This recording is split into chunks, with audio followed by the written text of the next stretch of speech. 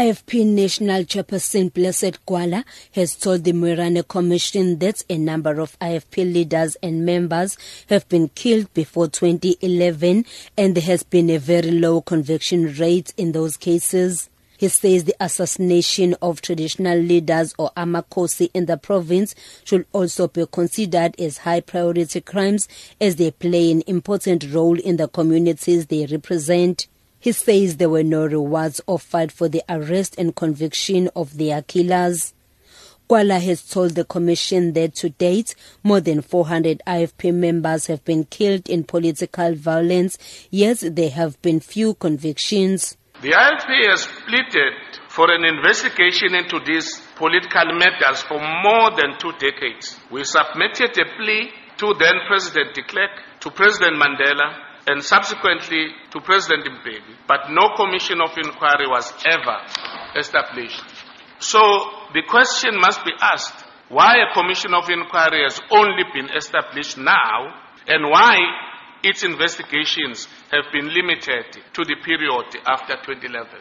There is no doubt that much of the current violence is intra-party violence with the ANC and the NFP, but the murder of IFP members and leaders is still continuing, and there are still very few convictions. Gwala also called for an investigation into allegations that firearms used in a number of killings in KwaZulu-Natal can be traced back to police. He says police who are involved in a crime discredit the SAPS while they derive personal benefit. Gwala also accused police of not giving feedback to the families of the deceased about the progress of investigations. What is of concern to people on the street is the incompetence on the part of the police and the justice system. It is our view that there's to be an investigation into the allegations that weapons used in many killings come from the police. One wonders if some police officers are complicit in these killings in order to benefit financially.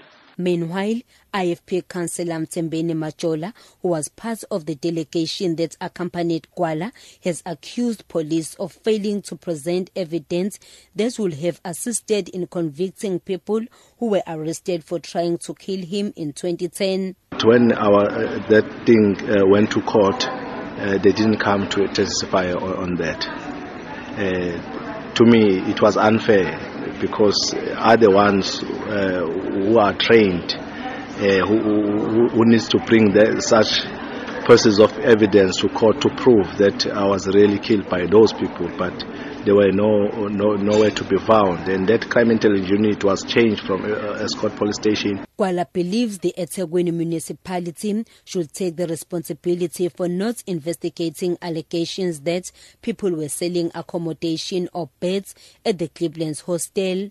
According to information before the commission, more than 90 people have been killed at the hostel in the past 3 years. Some of the killings are believed to be linked to the sale or allocation of hostel beds. With regard to the killings in eThekwini, it is our view as the IFP that the eThekwini municipality must take full responsibility for not investigating allegations that people were selling beds at the hostels. The municipality is not taking the issue of violence around Durban seriously, since it has representation on the multi-party intervention committee, but there is no member that attends the meetings. The commission is expected to complete its inquiry in October and make recommendations to KwaZulu-Natal Premier Willis Mchunu. Former Premier Senzo Mchunu is expected to testify before the commission on Wednesday. I'm Fanele Mhlongo in Durban.